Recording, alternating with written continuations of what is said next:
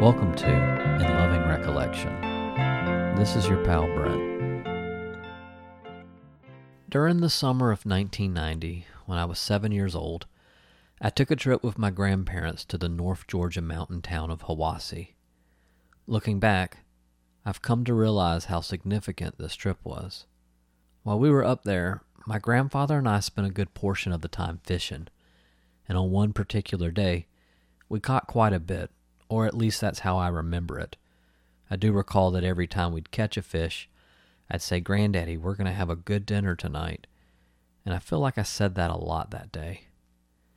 So after we had caught a good amount, we carried our bucket containing the fish up to our cabin.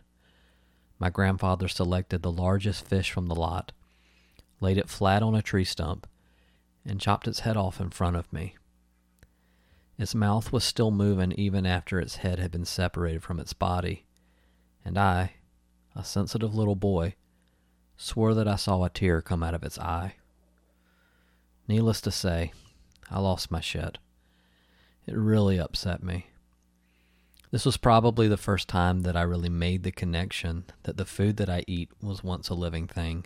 I mean, I knew, but I guess I didn't really think about how these living things actually became food. The whole thing suddenly felt very wrong. Going forward, how was I going to be able to enjoy this type of food without thinking about death? I did not eat any fish that night, nor would I ever again. And 10 years later, when I was 17, I stopped eating meat altogether, partly to impress this girl I had a crush on, but also because the guilt that I first felt when I was 7 towards that poor fish never left me. The whole fishing experience, I would one day come to realize, also taught me a valuable lesson about life, and that even the sweetest moments, such as a little boy spending time with his grandfather, can have a certain air of darkness. I would also like to note that it was on this same trip that I heard the news that the Atlanta Braves had traded my beloved Dale Murphy to the Philadelphia Phillies, and I haven't cared about baseball since. And yes, this does include the 1995 Braves that won the World Series. Could not have cared less. Like I said, even the sweetest moments can have a certain air of darkness. Suffering and loss are omnipresent. It's a truth about the human experience, and a sentiment that artists have been expressing for hundreds of years. It has also inspired some really great pop music. To me, nothing really beats a catchy pop song with lyrics that are bleak as hell. The combination of the sweet with the sour is a contradiction that I've always really appreciated, as it seems to me to be a pure expression and celebration of the absurdity of it all. And that's why for many years now, I've been such a fan of the music of Quentin Stoltzfus. I first became aware of Stoltzfus's music when my buddy Chris and I saw his band Mazarin open for Beulah at the 40 Watt Club in Athens in 2002. The first song they played was this driving slice of two-chord pop, surrounded by a wonderful cacophony of electronic noise. I was totally into it, and when I learned that they were from Philadelphia, the city that took in my beloved Dale Murphy, well then I knew this had to be a band for me. So I became a fan that night, and would continue to follow the band in the ensuing years. But following the release of 2005's We're Already There, things got quiet from the band. I remember eventually hearing that Mazarin had broken up, and that Stoltzfus had a new project called Black Stoltzfus, though I never heard anything else beyond that. But in 2013, I read the announcement that Stoltzfus had a new project called Light Heat, and that he would be releasing a self-titled record later that year. And his backing band for much of this would be the Walkmen. Now, if you've listened to this show before, you've heard me mention a number of times that the Walkmen are one of my all-time favorite bands. So I pretty much knew in my heart that this was going to be an album that I would really love. So I put in my pre-order, the way God intended. And when Light Heat was released, and it finally arrived at my house, I put it on, and I listened. This is the story of that record.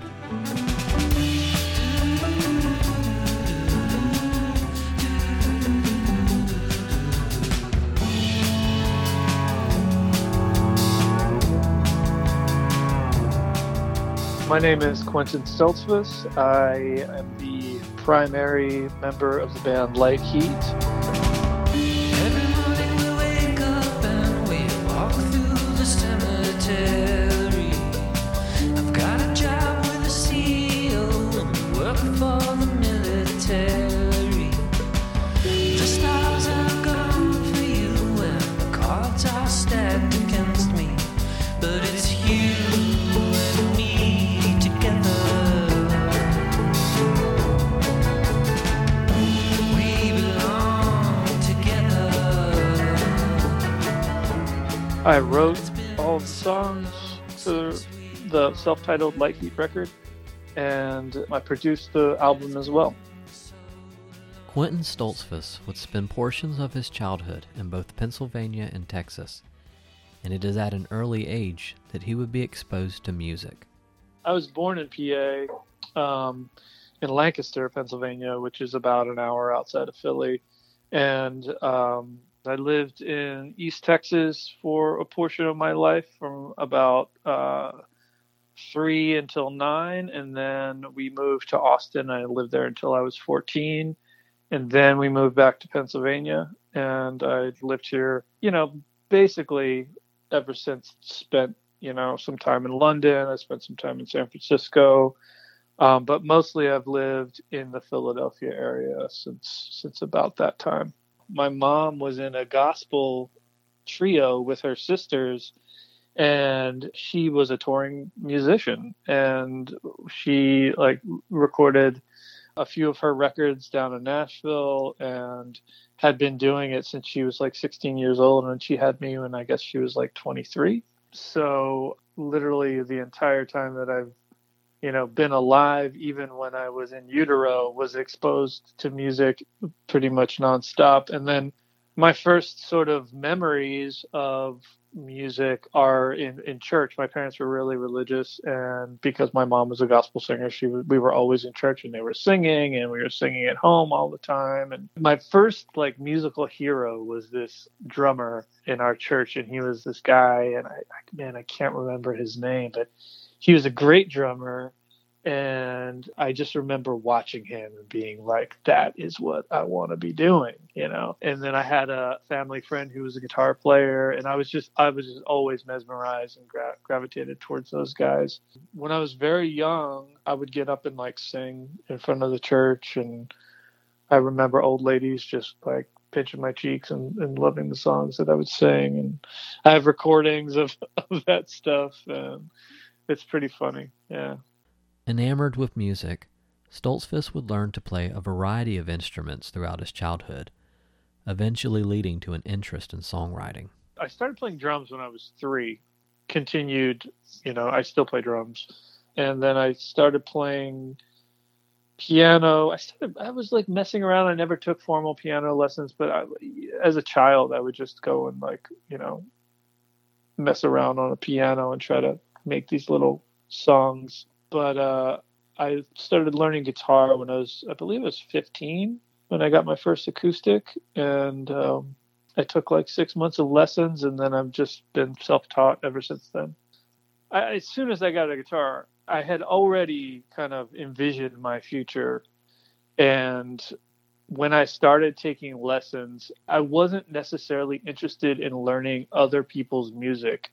I knew I had to, on some level, learn some songs, but I was interested in writing my own material immediately. And I had been making recordings, primitive recordings on single track cassette players. And since I was a very young teenager, 12, 13, with my cousins, I remember playing one of those Lowry organs that had a drum machine. Me and my cousin would make these just goofy songs.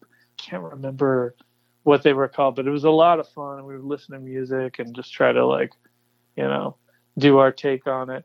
But yeah, I really got serious about it when I started playing guitar. I had this desire, but songwriting is really hard. It takes a long time to sort of learn it, particularly when you're stubborn and you don't want to learn it from anyone else. You just sort of have this idea of what you want to accomplish. And I was very particular about preserving my sort of own creative voice, for better or for worse. I kind of regret that a little bit because I feel like I could have been a better musician like technically a better musician had I taken more classes and studied music theory more. But like at the time, my primary objective, and this was when I was like 16, 17, my primary objective was like maintaining that sort of what I thought was this unique creativity. And I wanted to preserve that. After graduating from high school, Stoltzfus attends Westchester University, where he would befriend musician Jason D'Amelio, eventually joining D'Amelio's band, the Azusa Plain. That was when I sort of became a quote-unquote professional musician. It's like when I played my first shows in London and San Francisco and New York and all over the U.S. But yeah, I had already gotten a 4-track at that point, and an electric guitar and an acoustic guitar and some pedals and stuff, and was starting to like do my own sort of experimental recordings. And I had met my friend Jason D'Amelio in college. We both went to the same college. He was into recording too, and soon after I met him, he like brought over this 7-inch and was like, yeah, I recorded this on my 4-track, and I played it, and I was like, wow, this is really amazing. And I was writing a zine at the time, and interviewed him, and kind of was like his number one fan. There was another drummer that was initially the drummer in that band, and he didn't like the way this guy played drums. He's just like, yeah, I got to find another drummer. I was like, well, how about me? So I started playing with him, and he insisted that I not play a traditional drum kit. He wanted me to play just like Mo Tucker style, with like a kick drum on its side and 2 cymbals, no hi-hats, no snares. And he wanted me to play with mallets. So I was down. I was like, okay, yeah, sure. And it ended up being just like a genius move, because the music that we created was, very spontaneous. It was structured, but it was mostly improvised. So every show that we played was different. That sort of solidified my desire to always have that element in my own music. It is during his time with Azusa Plain that Stoltzfus would begin to work on his own material. I was like an incredibly self-conscious, insecure guy at that time. And I didn't want to show anyone anything that I had done, like even instrumental tracks at that time. It was very painful for me to show anyone anything, because it was like, an expression of my like deepest emotions, even though I wasn't saying anything or like talking about feelings or anything like that. But it was just very hard for me to sort of be judged, by people, even my closest friends. But that just sort of eventually evolved into what became the first Mazarin record. And I went through a devastating sort of relationship with a woman at that time. And that's when I started writing lyrics. That's when it like really came out of me, because I was like, fuck it. Like, I've got nothing to lose at this point. I basically just like I felt like it was the end of the line for me, and so I just started writing, journaling a lot, and just shaping things into songs. And that was like the beginning of like the songwriting journey for me. I had another band that was like, it was just like a college band that I played with a few buddies. And I played guitar in that band, and I wrote a couple songs. So at the time I was living in Westchester, Pennsylvania, which was about like 45 minutes outside of Philly. And Brian McTeer was living in Westchester, and he had this little 8-track half-inch recording studio. And we decided to record some of these songs that we had been playing. We played a couple shows, and we'd been rehearsing. My songs were leaning more in the direction that I was going, and I went in and recorded them with Brian, and I played drums, and I played guitar, and I played bass. That was the first project that we worked on. I think I had moved to Texas during that time period too. I was living with like some family down there for about 6 months. But then when I came back, I had been working on all these songs and rehearsed with a drummer that I had met, Sean Byrne. Started putting these songs together, making 4-track recordings, and finally got to the point where I was like, all right, I think I might be ready to make an actual record. And just around that time, Brian had moved to another studio that had better gear and had partnered up with this guy, and it was a bigger space. And that sort of kismet, it all kind of came together right around the time that I was working on that first Mazarin record. And I was not prepared for sort of like the quality that he was getting at that time. Kind of just like this amazing coincidence that like I had this record ready. He had finally found his sea legs with this like new studio, and we had access to all this gear that we could have never imagined before. It was like a really nice 1-inch 16-track tape machine, which up to that point, like the most I had worked on was 8 tracks. In June of 2000, Stoltzfus releases Mazarin's first album, Watch It Happen.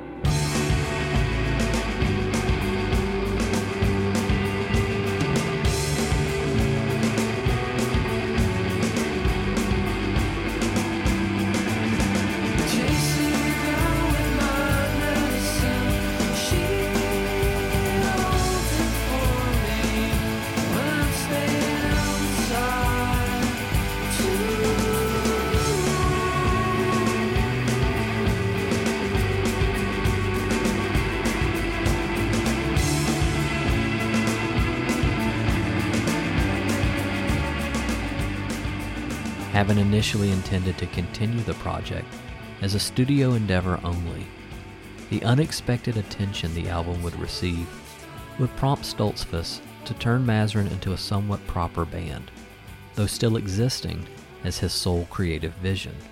All of my experiences being in bands up to that point, other than Azusa Plain, but the other bands that I had been in with other people, because of my process of working like a little slower and like having sort of like a full idea of what I wanted my music to be, I realized that didn't work in sort of like a democratic, diplomatic environment. And I realized that, a lot of people who had a different vision were much more sort of overbearing and were faster at writing stuff. So, their songs sort of took precedent over mine that were like these slow burn, pieces that I put together over many, many months and worked on really hard. And like, I'd been through that so many times that I was like, all right, this is going to be my thing. I'm going to make all the decisions. I'm going to bring in the people that I want to bring in, and they're going to be collaborators, but everyone's going to know that this is my thing. That was like really what inspired Mazarin. I didn't even have a name for the band. I didn't really have a band. Like we would get together in the studio, we'd rehearse the songs, and then we'd record them. There was never really an intention of playing shows. That sort of happened after the record was released, and literally the first song I put out was Wheats, and that was named NME Single of the Week, like the week that it came out. And that was crazy because I had not intended on playing shows. And, after we learned that, we set up our first show at the Khyber, and it was like a sold out show. And that was the first show that I had played singing in front of people. So it was a very, very quick ascent, so to speak. It is while on tour in 2002 that Stoltzfus would meet the members of the Walkmen. I'm a modern guy, I don't care much for the go-go or the retro image I see so often telling me to keep trying. Maybe you'll get here someday. Keep up the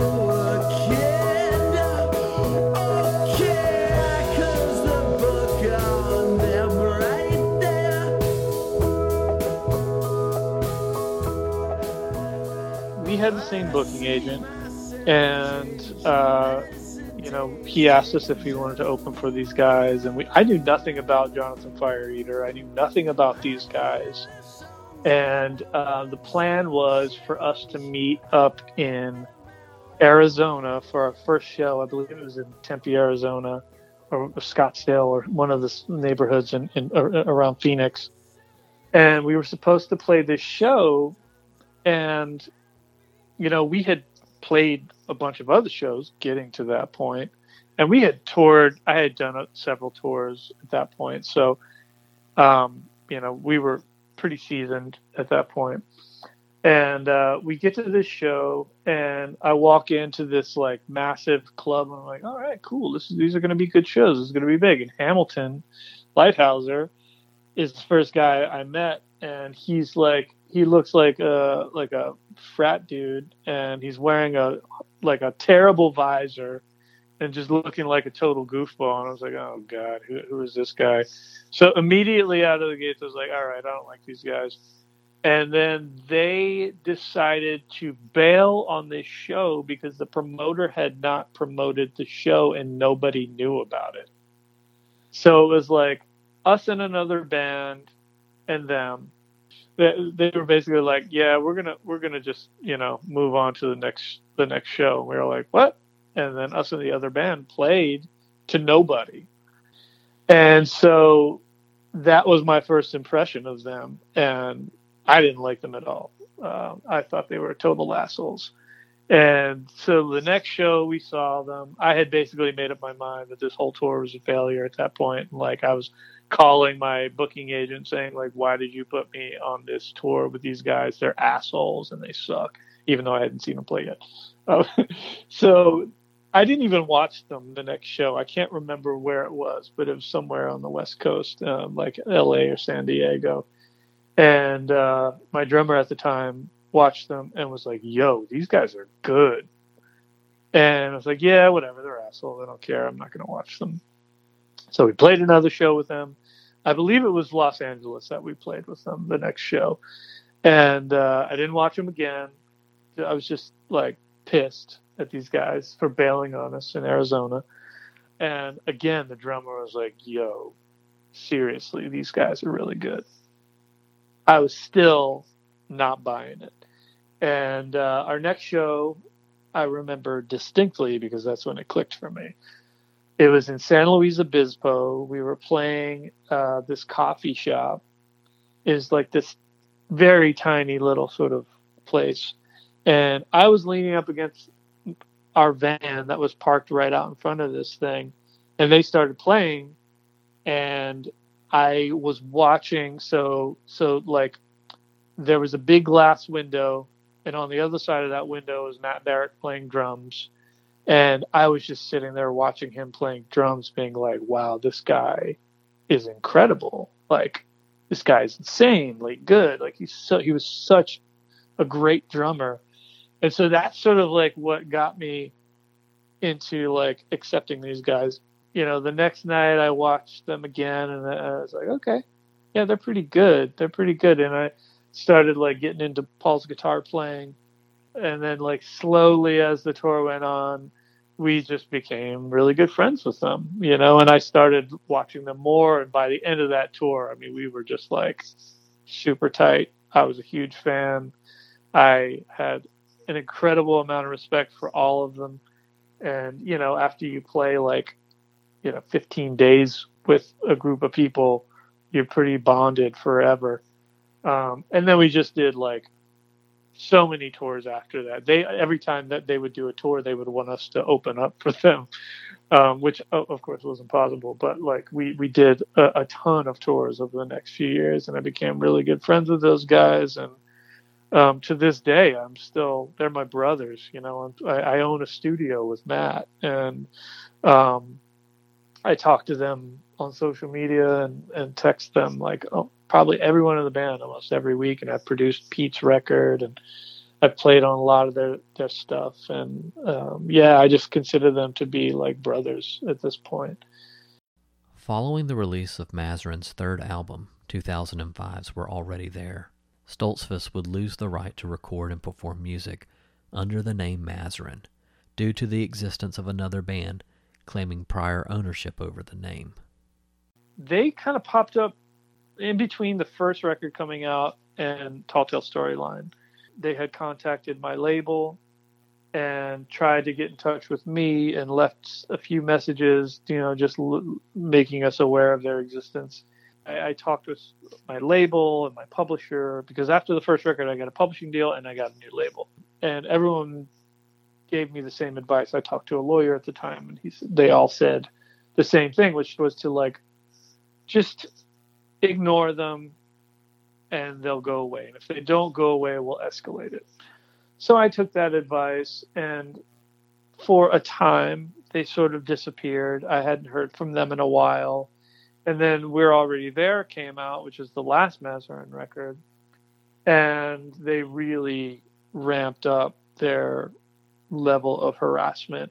They started getting family members to send me emails, and they started calling me more often. They started calling my labels.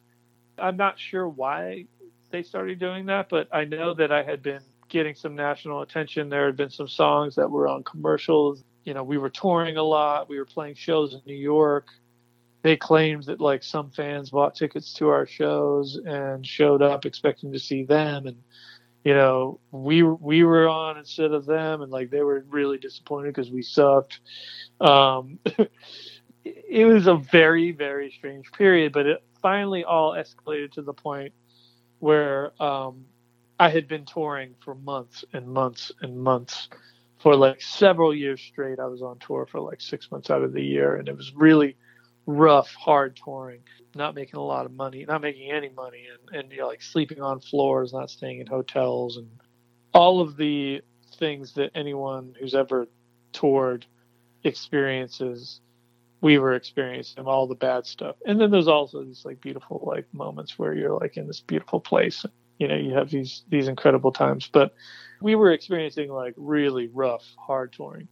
Even in spite of the fact that critics loved our music, and we had been getting I think I got an 8.0 on Pitchfork and got written up in Rolling Stone, and the British press really loved us, and we were constantly doing cool European tours, et cetera, et cetera. I remember the day though.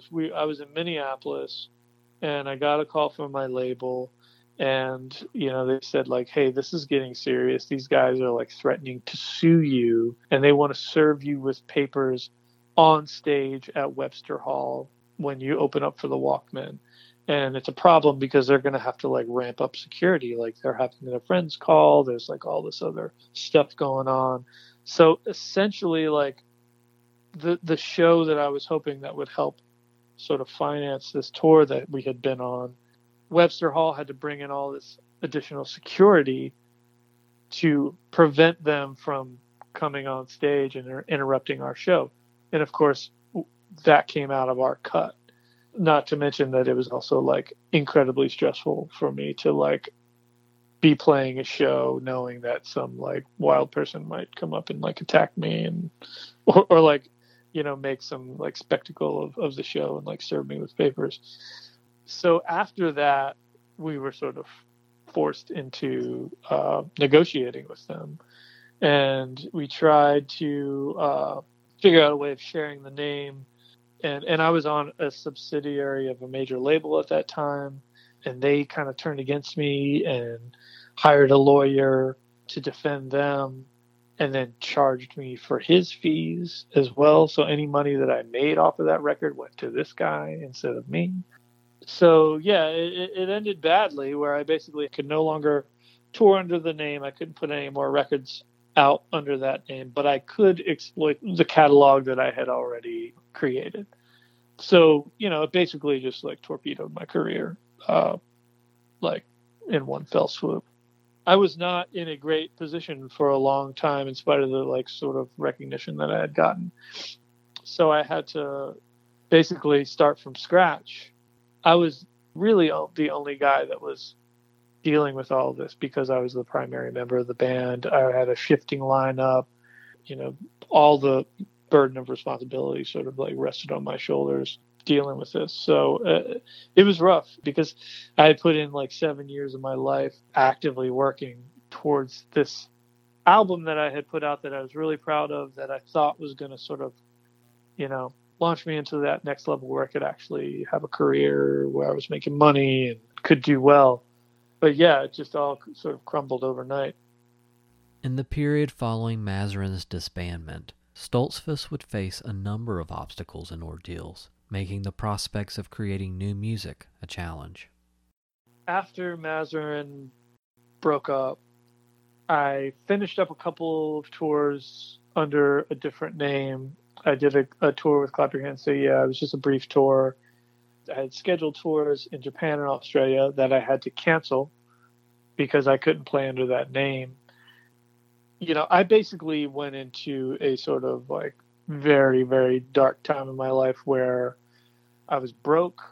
My, main source of income had been taken away from me. I owned a house that I couldn't pay the mortgage payments on. I had all this debt from years of touring. So I was in a bad shape. I had like tax troubles, like you name it. Like everything was closing in on me. Like my grandmother died around that period of time. So I was deeply, deeply depressed. And I wasn't getting like any like treatment for it. I wasn't seeing a shrink or anything like that. I was just working a job, struggling, trying to get by, and trying not to like I should say, how do I put this? I was trying not to drink myself to death, but I was basically like drinking myself to death. I don't know how I survived it, frankly. Like it was devastating to say the least. And I just sort of felt abandoned by my label. I felt abandoned by my publisher. I didn't really have anyone stepping up to help me, and nor should I have expected to. Like being in the music business is a risky game. Like it's a gamble, and I lost a lot of bets. So yeah, it was like some very dark years, and I don't really remember a lot from around 2006 to 2011, because I just remember waking up every day and just like seeing the same crack in my ceiling, and just like wondering when it was like gonna end, like wondering when the suffering was gonna end. And slowly, I just kind of, with the help of some really good friends, I sort of came out of it very slowly, and I started working on some other people's records and trying to like produce stuff and shift to being like an engineer and more of a producer. And that never really worked out. I mean, I made some records that I'm very proud of, but nothing really paid off. I wasn't making enough money to get by on that sort of thing. And I had like an enormous case of writer's block too. That certainly didn't help. In time, Stoltzfus would gradually begin work on new material and would receive the extra push needed to see the project through from his friends in the Walkmen. Paul Maroon and Matt were both living in Philadelphia, and the other guys were living in New York. I had played Paul a few of my demos that I had been working on, and he's like, "Hey, look, you got to record these. You got to like get this done."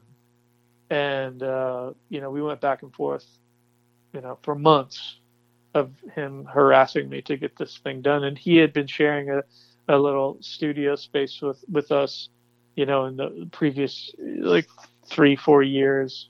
So we were always seeing each other around town and like hanging out and having dinners together and all that stuff.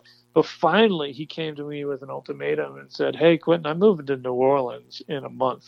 So it's now or never. We need to get this stuff done." And I was like, okay, all right, let's do it. And I had been building a studio with my friend Alec Ownsworth, who plays in Clap Your Hands Say Yeah. And he had this house with this stone barn and behind it. And we had been working on the studio for a couple of years. Finally got to the point where it was like ready to go, and I felt comfortable in there. So we went in and we banged out the basic tracks in a few days. Everybody but Hamilton played on the record. I asked him to, but he didn't come down, and I still hold it against him. With the majority of the basic tracking complete, Stoltzfus would continue to work on the record at his home studio in Philadelphia, as well as a makeshift studio inside a yurt located on his family's farm in Virginia. Right around 2010 is when we built the yurt in Virginia. And so I was able to go down there and do a lot of tracking. That was like my ideal place to work. I was around my family, you know, I was like, I could walk to my sister's house, which was just a mile down a dirt road. I was in this yurt by myself on about 40 acres of land, farm animals around. There was a wood shop, and I could just kind of go over and like mess around with my dad, or like drive some tractors, or, you know, do whatever in the daytime, and then just like stay up late at night blasting as loud as I wanted to, knowing that I wasn't disturbing anyone. It was like sort of this ideal setting where I just had a little small recording setup with a drum kit, a bass guitar, a couple guitars, a computer, and, you know, some like real minimal recording gear. It was like an ideal setting for me, because I sort of like, doing one thing, I get bored. I need to like have multiple things going on, like multiple types of stimulation, like whether that be like, you know, mowing the grass, or like working on some woodworking project, or taking care of farm animals. Like all that stuff sort of helps me feel creative, and it makes me feel inspired to like work on music, and it inspires lyrics, and it just gets my brain working in a positive way. And so that was like a very ideal setting to sort of do some more tracking. But most of the tracking was done at Python's Palace, because I had recorded it on 1-inch 8-track, and then dumped it to Pro Tools. And at the time, I didn't have like a really great Pro Tools setup at my house. And I was fortunate to get one of those later, so I could kind of move in all these different spaces that were available to me to record. And in the end, he made a record.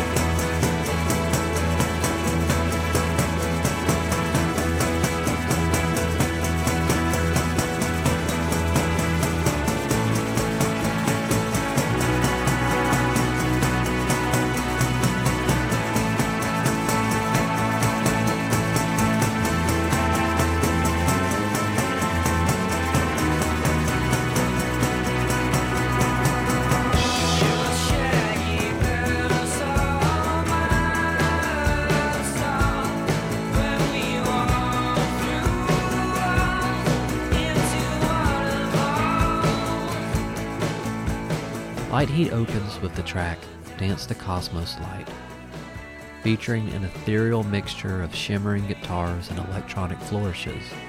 The song pulsates through its striving rhythm section, which creates the perfect musical backing on which Stoltzfus's triumphant vocal melody can soar.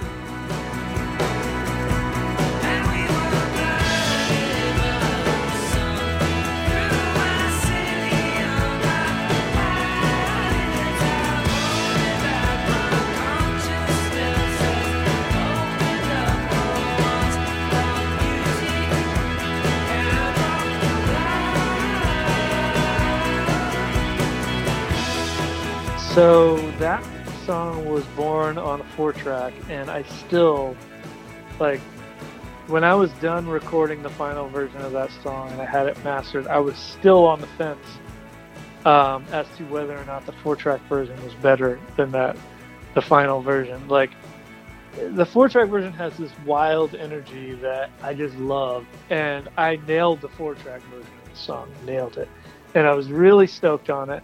I cannot remember how I came up with the chord progression, how I came up with the vocal melody. I mean, you know, generally how I work on almost every song that I've ever written is I start with a chord progression, and then I do what I call mumble blocks over top of it. So I'll just mumble syllables over top of this like structure that I've created that I had been finally satisfied with after maybe, many attempts at improvising this basic structure of the song, and I'll just sort of mumble over top of it, which I found out recently that's how the Bee Gees wrote "How Deep Is Your Love," which made me very happy. It was very validating. It's got fuzz bass on it and some wild synths that I have this synth called a Champ. It's a Univox Champ. I had it for many years. It's kind of broken, and I ran that through a copycat and sort of manipulated it while I was the synth line, and I had one channel that was dry and one channel that was delay. So that's kind of like all those flying sounds that are like those wild like psych sounds in that song. That's what that is. So that one lyrically, I had been visiting Virginia, and me and my mom went on a hike, and we saw all these different mushrooms that were growing around the Blue Ridge Mountains, and I didn't know anything about mushrooms. So I went to like a Barnes and Noble, and I got this like one of those little field guides on mushrooms, and I started looking through it, and like the names of mushrooms are so poetic and so beautiful, and most of the lyrics of that songs are names of mushrooms. So I basically like listed all the names that I really like, and then created a narrative based off of that. So in many ways, it's just like sort of like this word collage.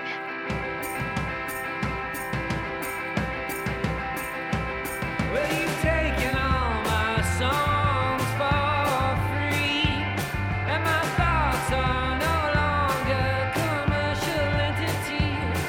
This freedom hasn't come easy. I spend my days just working like a working man, and living like a peasant man.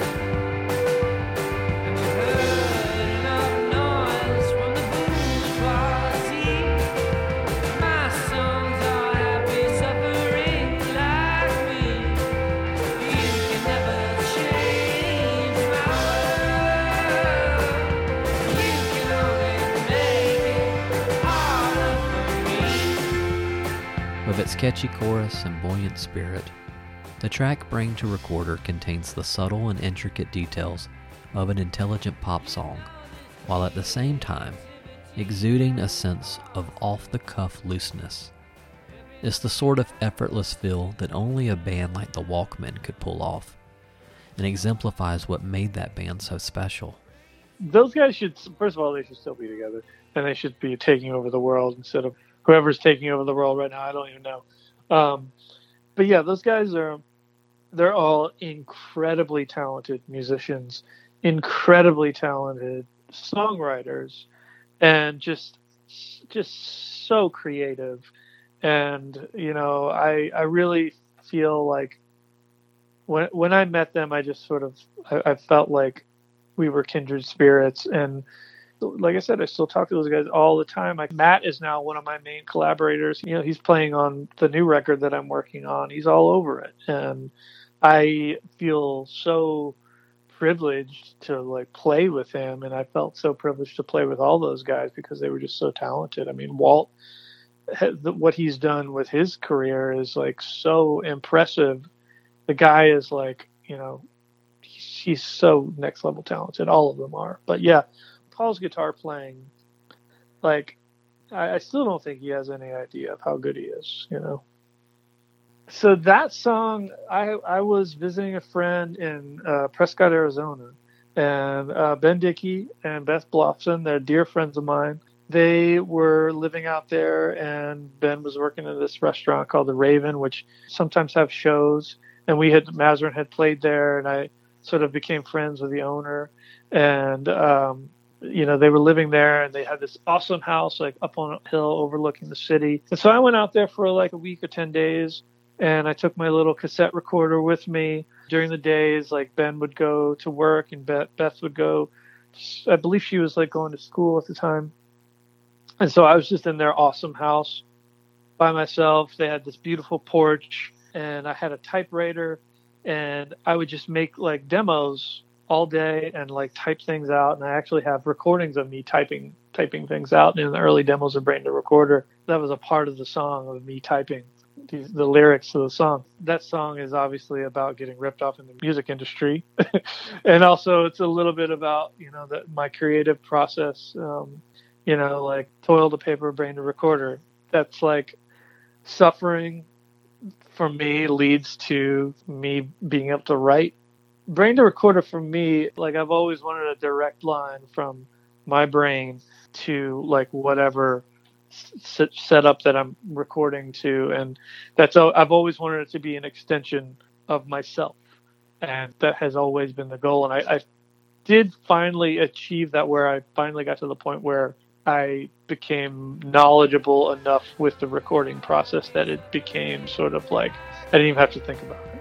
And even more so now, where I've got a home studio and I've got a real studio as well that I share with other people, and it's like it's seamless. If I have an idea, it comes out very quickly now, and it translates. And so yeah, that was like sort of like the inspiration of that song, and it took many months to sort of finalize the lyrics, but that was like how it started.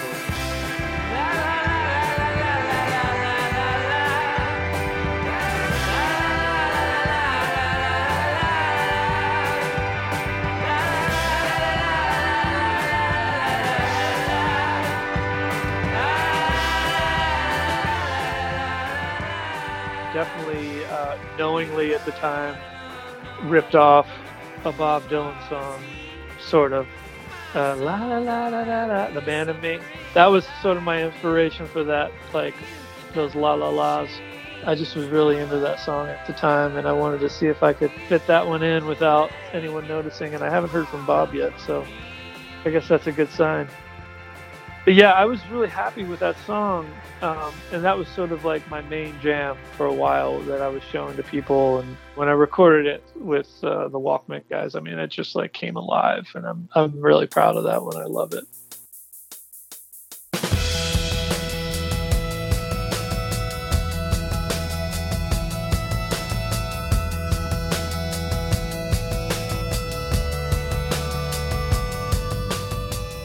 Following Brain to Recorder is the hypnotic headphone pop of Are We Ever Satisfied, which greatly emphasizes Stoltzfus's talents as an architect of sonic ear candy.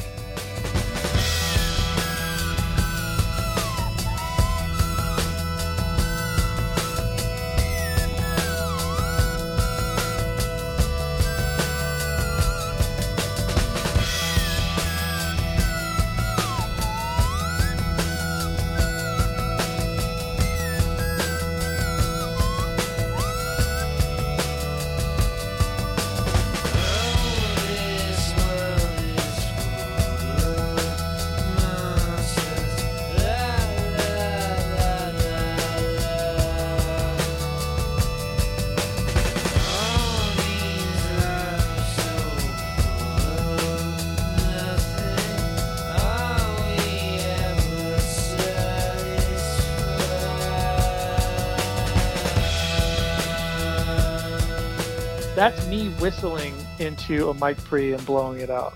So the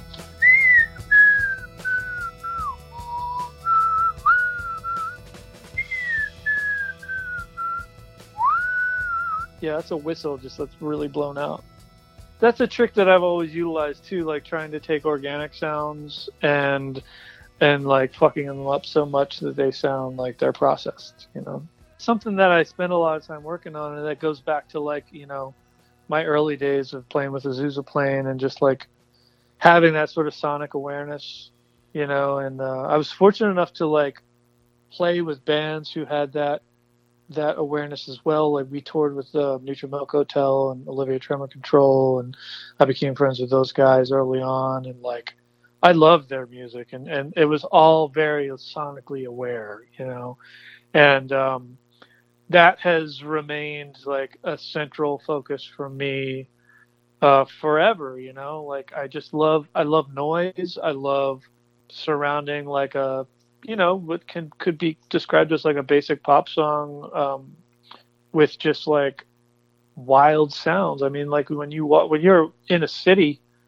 it's a symphony of sound that you're surrounded by, and like why not replicate that in music? I surf, and when you're out on the ocean, there's birds flying by you. There's like the sound of waves, which is white noise. I mean, there's always so much to tune into, and I was always very sort of bored with just like songs that had nothing else going on other than like a guitar and a voice and maybe some drums and a bass. It's like, come on, man, you can do more than that. Like, and it's just fun. It just feels like it's like a sonic painter, that's where I get my pleasure from, is like doing those sort of like that wild stuff, That one came from a recording that I had made at home. I don't know when it was, 2005, 2006. And it had just been like kicking around on my computer for a while, and I really liked it, and I wanted to use it somehow, but I had just never found a way to make it work. Eventually, like, got to the point where I was like, what this needs is double drums. Starts off with the drum machine. I guess there was already a bass line on it as well, like the bass line that's predominant throughout the song.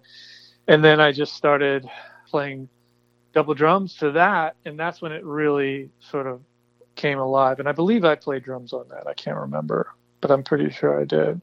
And yeah, I just sort of built that beat and built the rest of the song around that. There's actually a lot of really fucked up parts on that song. It's kind of funny. I knew it when I was like mastering it, and I was like, you know what? I don't care. If people notice this, cool. But I like it, and I'm just going to stick with it. But I got some friends of mine, their band was called Pink Skulls, and they had this amazing collection of like synthesizers and like all this really weird stuff.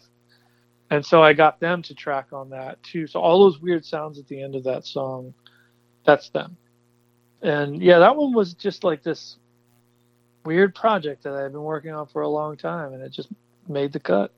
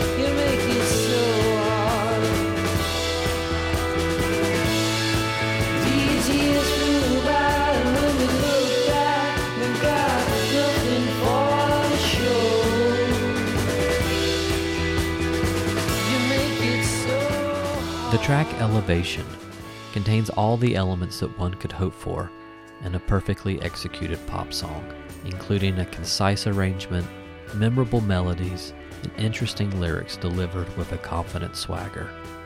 But what truly sets this song apart is its unique sonic landscape, held together by Matt Barrick's distinctive galloping drums.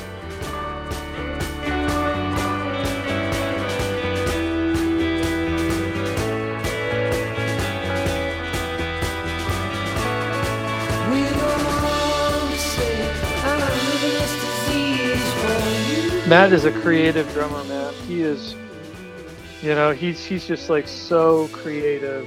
After many years of like working with people, and I finally came to the realization that I needed to work with people who I admired and like give them very little instruction. Let them do what they're going to do, push them in the direction, but like not regulate it too much. And that's what I did with Matt on this stuff. And he's just so good. He's so creative and so interesting. And yeah, this song for me is like in my top 5 of songs that I've written, because it's like, I'm really proud of the lyrical content. I really love the melody and the chord progression. I'm very proud of that. And I wasn't necessarily deliberately setting out to sound like anything. It's just kind of what came out. And I couldn't tell you what inspired that song, at least from a musical perspective. But I know that like the lyrics for that were written right after my grandmother had passed away, and her funeral was crazy. She was an old order Amish woman. She was buried in like the Amish tradition, and one of the most beautiful things that I've ever experienced in my life, and it sounds dark and sad, but you know, we had the service of the church and everyone sang, and everybody in this church had pipes. So it was like a choir of people singing all these beautiful old songs that my grandmother had requested that they sing, that she grew up with and that I had grown up with. I'm, you know, I'm like an atheist at this point. I'm not religious at all, but like those songs still really move me in a way that is like really hard to describe. I mean, I just remember that feeling of hearing all these people like belting it out.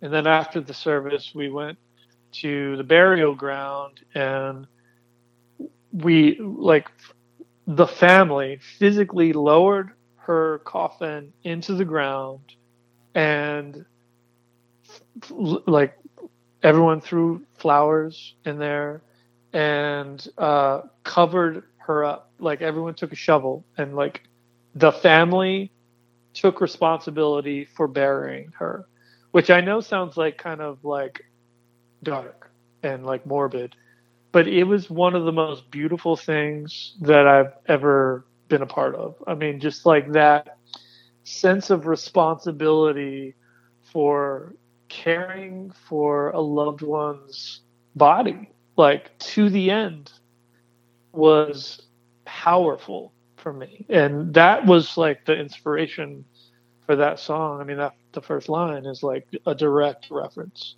to that.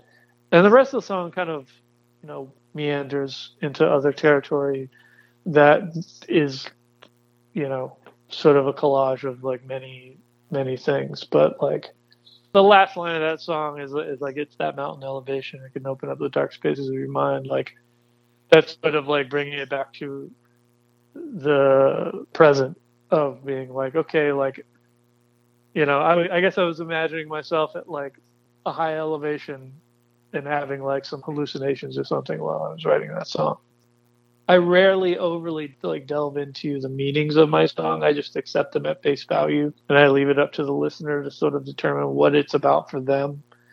But that one for sure was very rooted, at least part of it was very rooted in like an actual real experience that I had. I mean, all my lyrics are rooted in real experiences for the most part, but sometimes they're a little obtuse and a little difficult for even for me to grasp.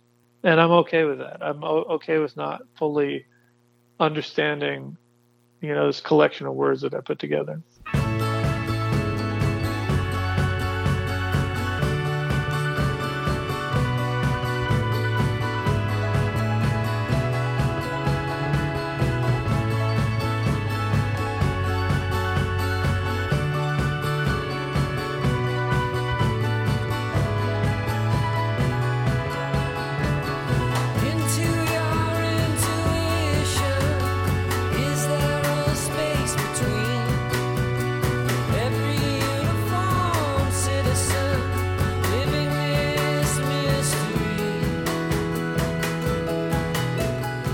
Merging heavy lyrics about loss with a celebratory musical backing, the track And the Birds is the type of composition of which Stoltzfus excels, seamlessly combining the light with the dark. Drenched in droning organ and accentuated by a glistening harp provided by musician Mary Lattimore, the track evokes a sort of world music vibe, due in part to the drum beat provided by Walter Martin.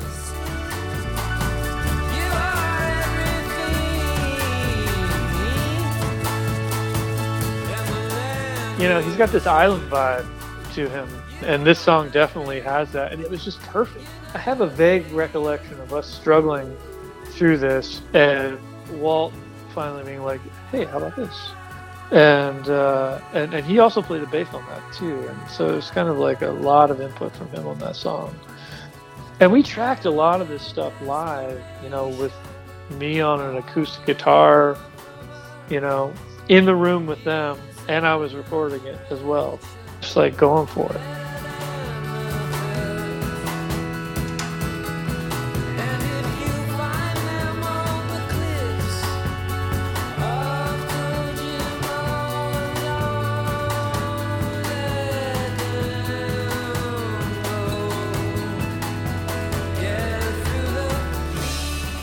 Mary Lattimore, very talented, revered harpist. She's awesome. She's originally from Asheville, North Carolina, and she lived in Philly for a long time, and her heart is here for sure, but now she lives in LA, and she's got a wild career. She plays with everybody.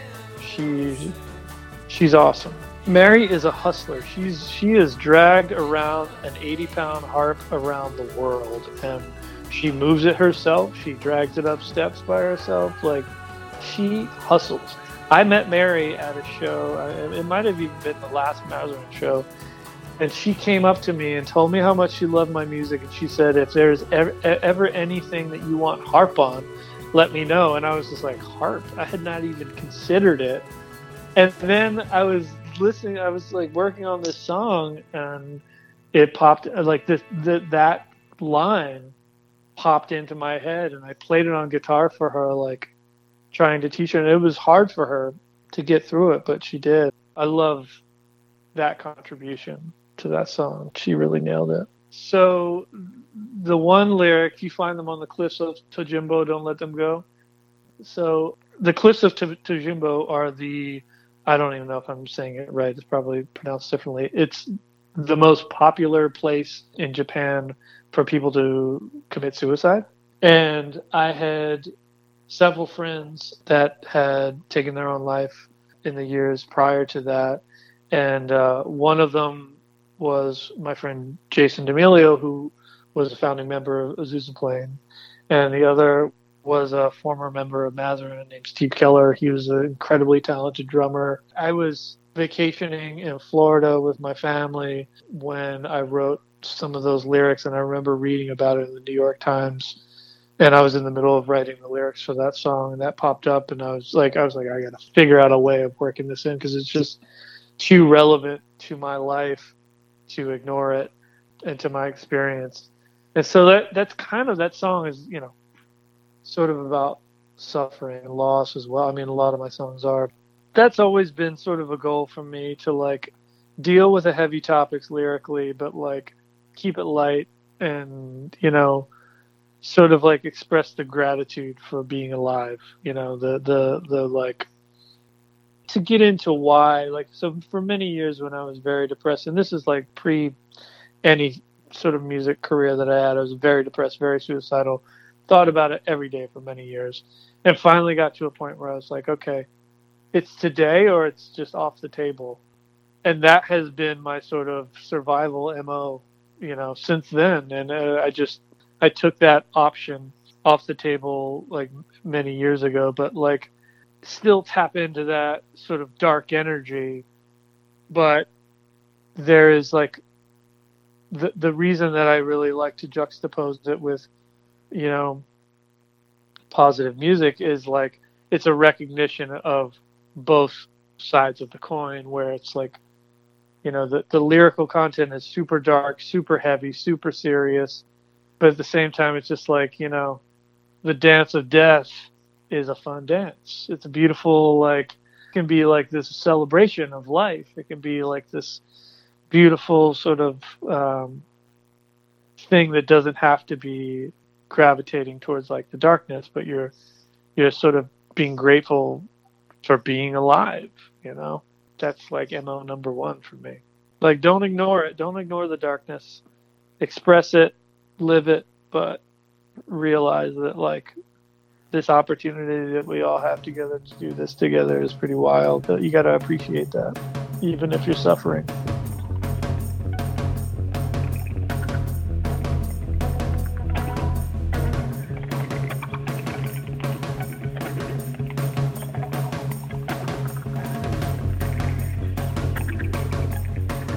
The Mirror is a deceptively dynamic number that mysteriously builds as it chugs along on top of a steady metronomic beat, which keeps the song grounded, even during its moments of ascension.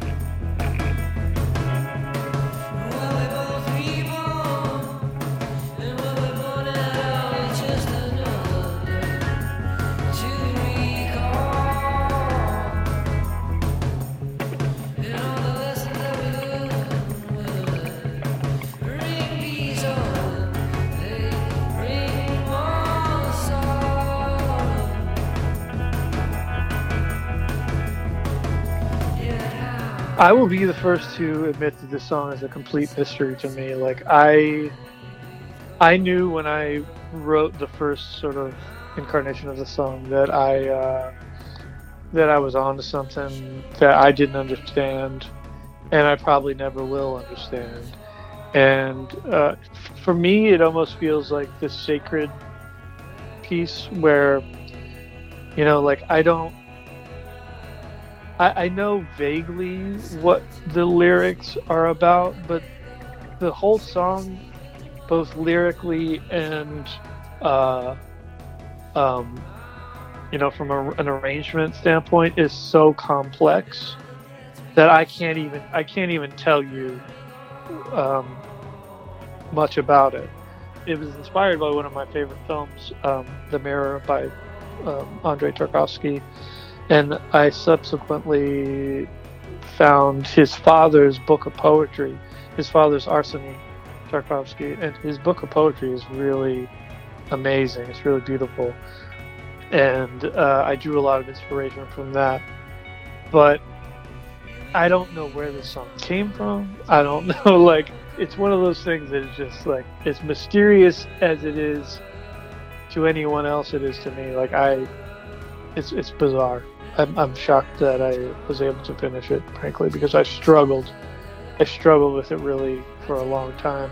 And Paul Maroon helped me sort of figure out the arrangement.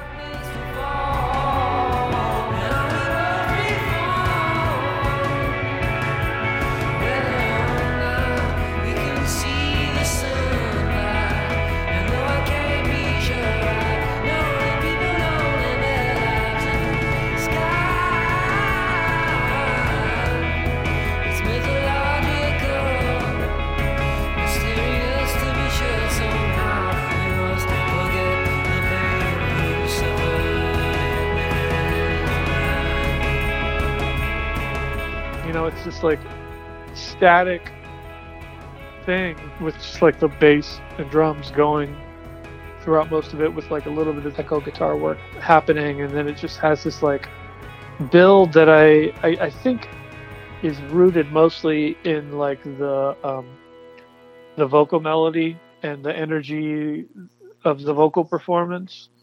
But I feel very like detached from that song in a weird way, where I almost feel like it was an out-of-body experience, an extended out-of-body experience, because I worked on that song for months and months and months and months, and it was a bear, because I held that song to like the highest standards that I have, and I'm already pretty hard on myself. It felt like an accomplishment, and I'm like, that may be my proudest moment as a songwriter in terms of like, you know, the nexus of the vocal melody, the arrangement, the performances, and the lyrical content. It just like hits pretty perfectly for me. And I like I said, I don't understand it. You tell me what it's about. I don't know. It's a tough one. You know, I always try to embrace the mystery, and I'm okay with that. I'm okay with like being a conduit.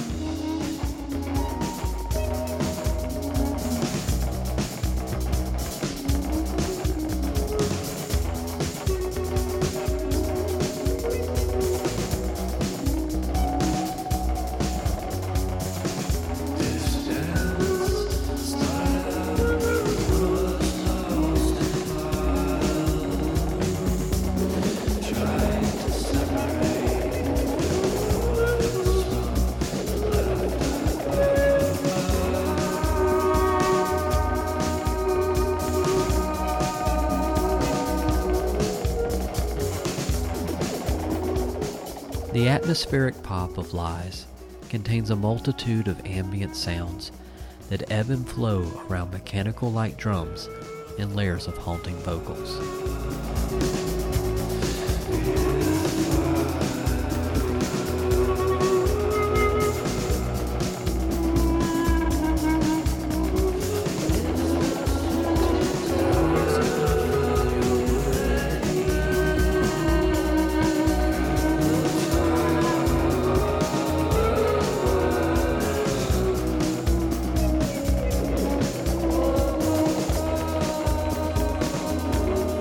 This song for me is just, man, it's been so long. I can't even tell you what the words are to this song.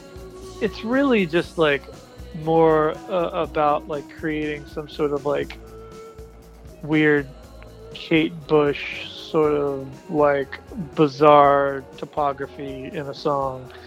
It may as well be just like an instrumental song with some, with my vocal being like an instrument and just multiple layers.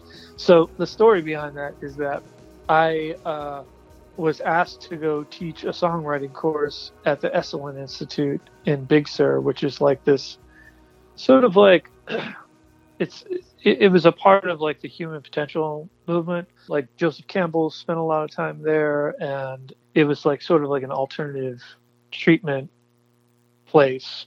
There's these natural hot springs there, and I was asked to teach this course with my friend Bill Baird, who's a really talented musician, another like collaborator that I've spent like the past 15 years like working with. And so we went there, and like the night before we left, someone gave us some liquid acid, and it was like the most amazing trip that I've ever had in my life. Like 10 years before, I had a really bad trip in London. After that, I was like, I'm done. I'm not taking acid ever again. It was terrible. I had like a mind meltdown for like 6 months after that. So like the two songs that came from this sort of wild acid trip that I had in Esalen was Lies and Dark Light. I think I was just attempting to sort of like convey the vibe that I was feeling, which is so difficult to explain because it was such an experience. We were sitting in these hot springs, these natural hot springs that had been sort of utilized by the Esalen tribe. It dates back like 3,000 years. We're sitting in these natural hot springs 50 feet over the Pacific Ocean, like on these cliffs, and it's like the most beautiful place you've ever been to in your life. And, like all this is happening. I'm looking up at the stars, and there's like this kaleidoscope. First of all, one of the things that I kept saying was like I felt like I had the keys to the spaceship. And like, who were we to get the keys to the spaceship? Why did they give us to us? And then I also felt envy from the universe. Like I felt like the stars were looking down on me, saying like, "Oh wow, I wish I was you." And that was like the experience that I was sort of trying to encapsulate in those two songs in particular. I sound like an insane person, I know.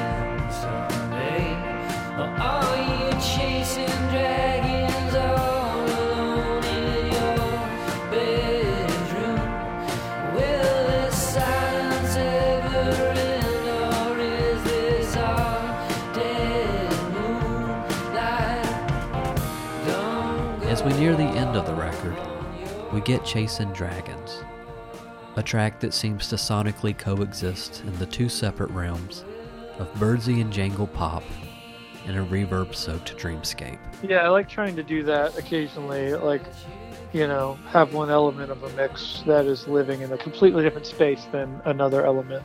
I forced Paul to do something that I do all the time, which is to like record a solo and then record another solo of that same part without listening to the first one. So you're doubling it essentially.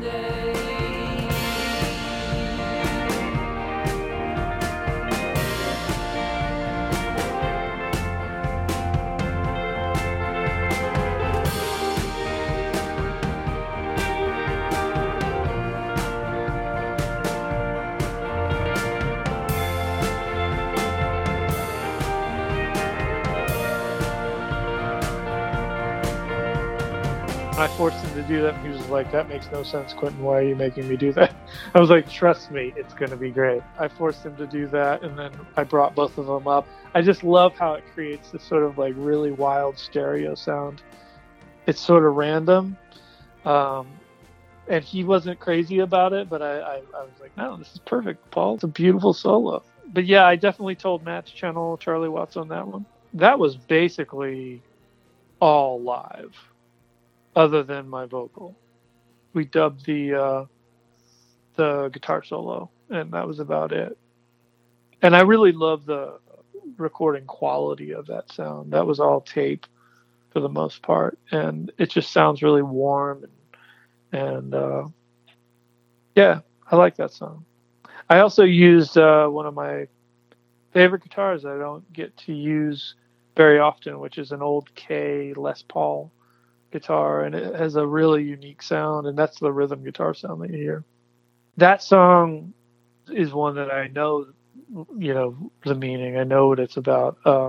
It's basically like me mourning the loss of a friend who's still alive, but it's the loss of a friendship, and it was the result of another mutual friend who had died, and it sort of like wrecked the friendship that I had with this person who's still alive. And obviously Chasing Dragons is like a euphemism for smoking heroin. And it's something that, like, that for a very brief period of my life I experienced with this person. And yeah, it was just me like reflecting back on that and sort of like feeling sad about the loss of that friendship, but also just sort of like coming to terms with the fact that was just how it had to be because of just the different ways that we both had dealt with the loss of a friend. The penultimate track, a loyal subject of the status quo, combines Nugget era's punkiness with the wild abandon of noise rock.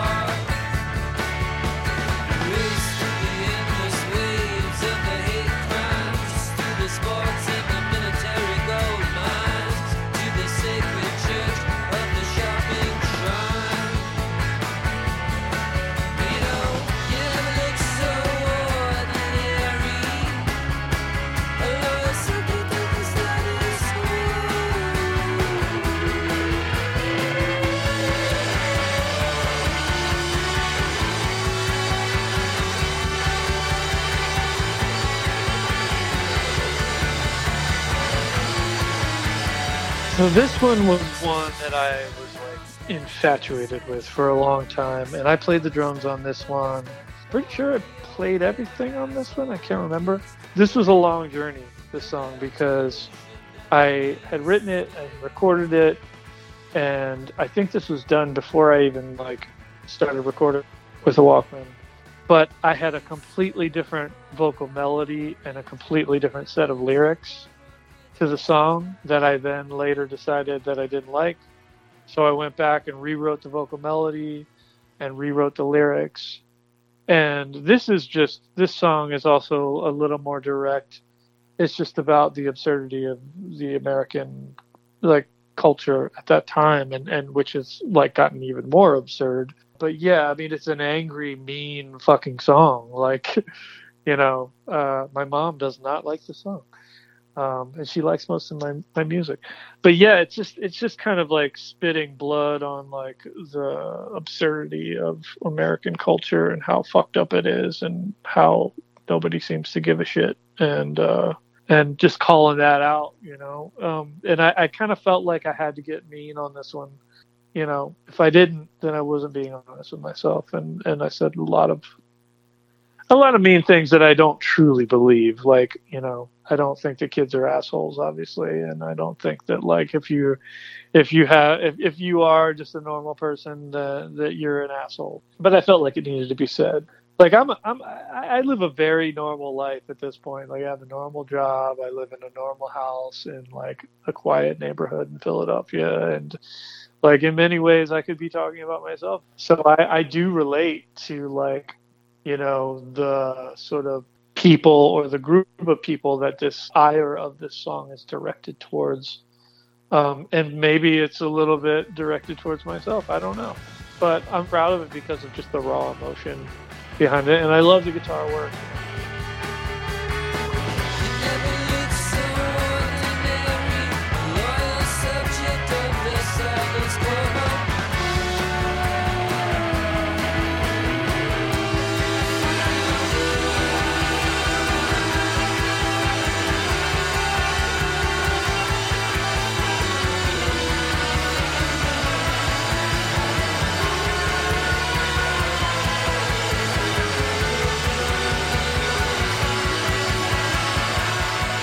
I always feel the necessity to sort of like bring the wild guitar sound to at least one song on all of my records because it's fun, first of all, and maybe not everyone knows how to do it, and maybe I'm a guy that does know how to do it, and I feel like I should share that, and like keep it going. It's at this point it's a weird tradition, and like I loved Flying Saucer Attack when I was younger, and I spent some time with that guy, like talking to him about his guitar style and like his process. And I know Kevin Shields pretty well, and I've spent a lot of time with him, like learning about his different techniques and applied that to some, probably like one song per record. And I feel privileged to, I'm not saying that to brag. I feel like very fortunate to like know these people, to have spent time with them and to have like real meaningful technical conversations with them about like how to do this sort of thing. And also my friend Kurt Heasley too, that taught me a lot about how to get like wild tones like that, So yeah, that's like just me trying to keep a dream alive.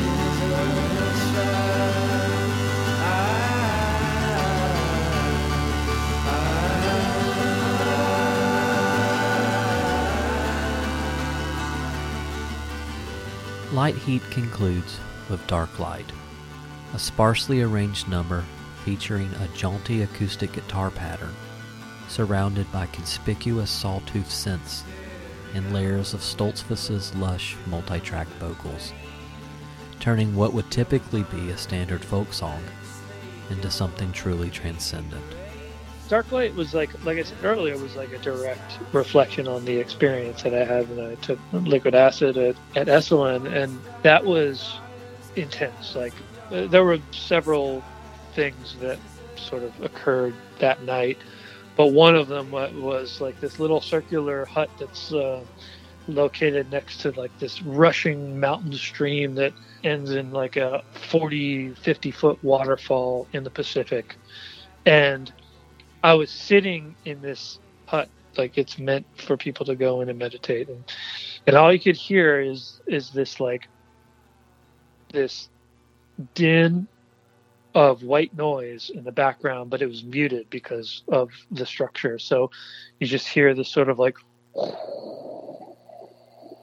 while you're in there, at least when you're tripping on acid, that's what you hear. And so I was sitting in there with my eyes closed, and I was picturing this beam of energy coming out from space. And I know this sounds wild, but it was like coming out from space down into the center of this structure, into this river, going into the Pacific, as you meditate Silence Among the Millionaires. And like, this place is like a very exclusive place. Like, I could not afford to go to this place if I wasn't teaching there.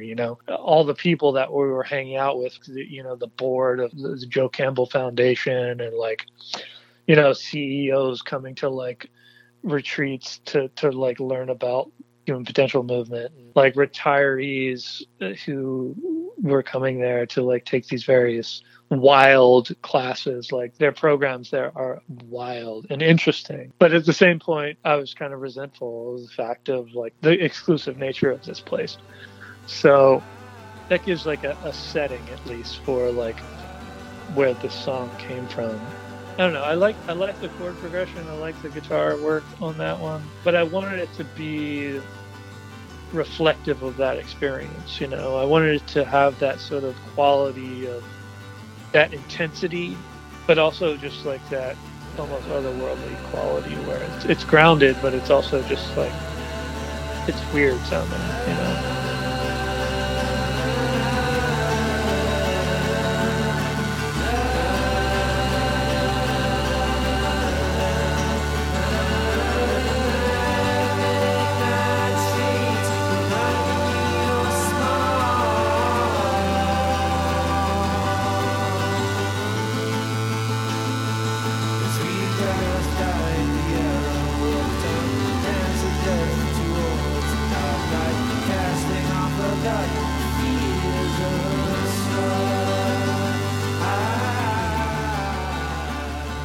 My next choices are based on the feeling and like how I like his sonics, and like that's all that matters. And I get accused of burying my vocals a lot, but I don't really care. I do things that I think are beautiful, and if other people don't think that, they're entitled to that opinion, and they're entitled to listen to something else or to make their own music. But like, this is just a direct expression of myself. I try not to waver from that too much. I try really hard to just, for better or for worse, be true to whatever feeling I'm having. And sometimes it can be difficult, it can be painful, it can be a challenge.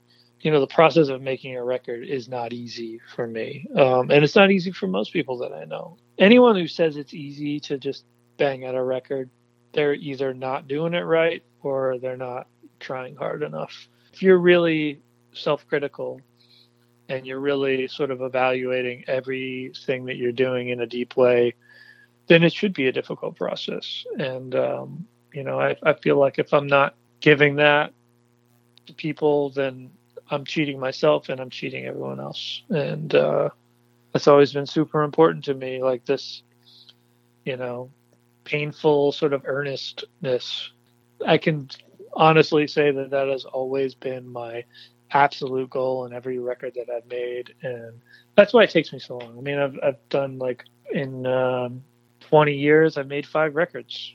And I'm fine with that, because it takes a long time for me to get through this stuff and to sort of like feel like I've gone through the various experiences that lead to the content, and I'm not doing this for money. I don't make money doing this. I do it because it's something that I love, and it's like this sacred act, for lack of a better description, even though, again, I'm not a religious person, but I'm like spiritual in that way, where I feel like, I owe it to myself and anyone who's listening, to try to make it as good as I possibly can with the resources that I have. For the album art, collage artist Anthony Garacci is brought in to work on the design, which would utilize pieces by artist Victoria Berg. Yeah, Victoria, I saw her art at a local show here in Philly, and I just really loved it. And the original artwork was just one of her pieces that I bought. But what ended up happening was the label wanted something a little different. So we licensed several of her pieces, which is great for her because she got more money. And I didn't have to pay for it. The label paid for it. And then we had Anthony Garace. He's this really cool collage artist. So he took her artwork and made these collages out of it. And I'm really happy with the way that it turned out. And it was a long process as well. And then we got my friend Rob Carmichael from Scene Studio to do the final sort of like layout and design. He's the most talented guy in the industry, and I wish I could work with him more. And I just love everything he does. He does a ton of he does the Animal Collective stuff and War on Drugs stuff, and he's the best. So I was pleased to be able to have access to that. Following the album's completion, Stoltzfus signs with the independent label Ribbon Music, which would release Light Heat on June 25th, 2013. Ribbon was started by the same guy that ran Ioneer, and he was sort of like my de facto manager for a little while. You know, I had been sort of floating around for a while and finally sent him this new material, and he's like, hey, this is really good stuff. I'm starting this new venture. It's a subsidiary of Domino. You're already on Domino Publishing. It makes sense for you to put it out here. And I was like, yeah, I have no other option, so let's do this. It was a new label, and he had been putting out some pretty cool stuff. So, I figured yeah, let's go for it. But when it came out, we had all these plans of touring. We had all these plans of going and, really pushing this thing, and none of it ever really materialized. And it's still a mystery to me why that didn't happen. We only ended up playing a handful of shows in Philly and New York, and that was it. And it just kind of died. It was weird. Having put so much time into this, I felt like at the very least I would be able to having toured as much as I did in the past, I would be able to go out and spend a couple months touring this and maybe generate some sales, but it just didn't happen. It just kind of died a very quick death, but I don't really care. I'm just happy that I got to make it, and that it exists on vinyl, which is literally my only goal of any record that I make is for it to exist on vinyl. And if that happens, then I'm happy. Following a dark period in which his personal and professional life was in turmoil, Quentin Stoltzfus persisted through a number of difficult circumstances and was able to once again make music, the type of music that in his own specific way evokes the celebration of being alive. Considering the path in which it took to get there, that alone makes this album a victory. Beyond that, it's a record that overflows with moments of pop greatness and mystery, and represents what one can accomplish through perseverance and the love and support of friends. I'm totally proud of it. It was sort of like a rebirth for me.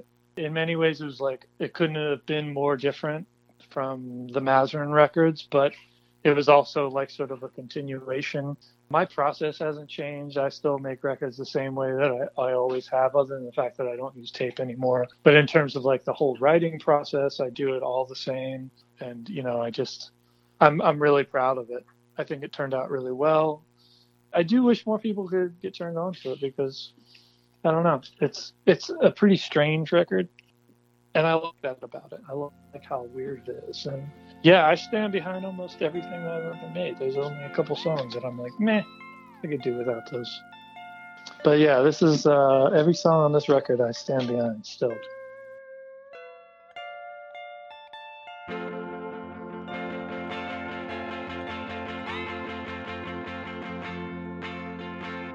Thanks for listening to In Loving Recollection. A very special thanks to Quentin Stoltzfus for speaking with me about this very special record.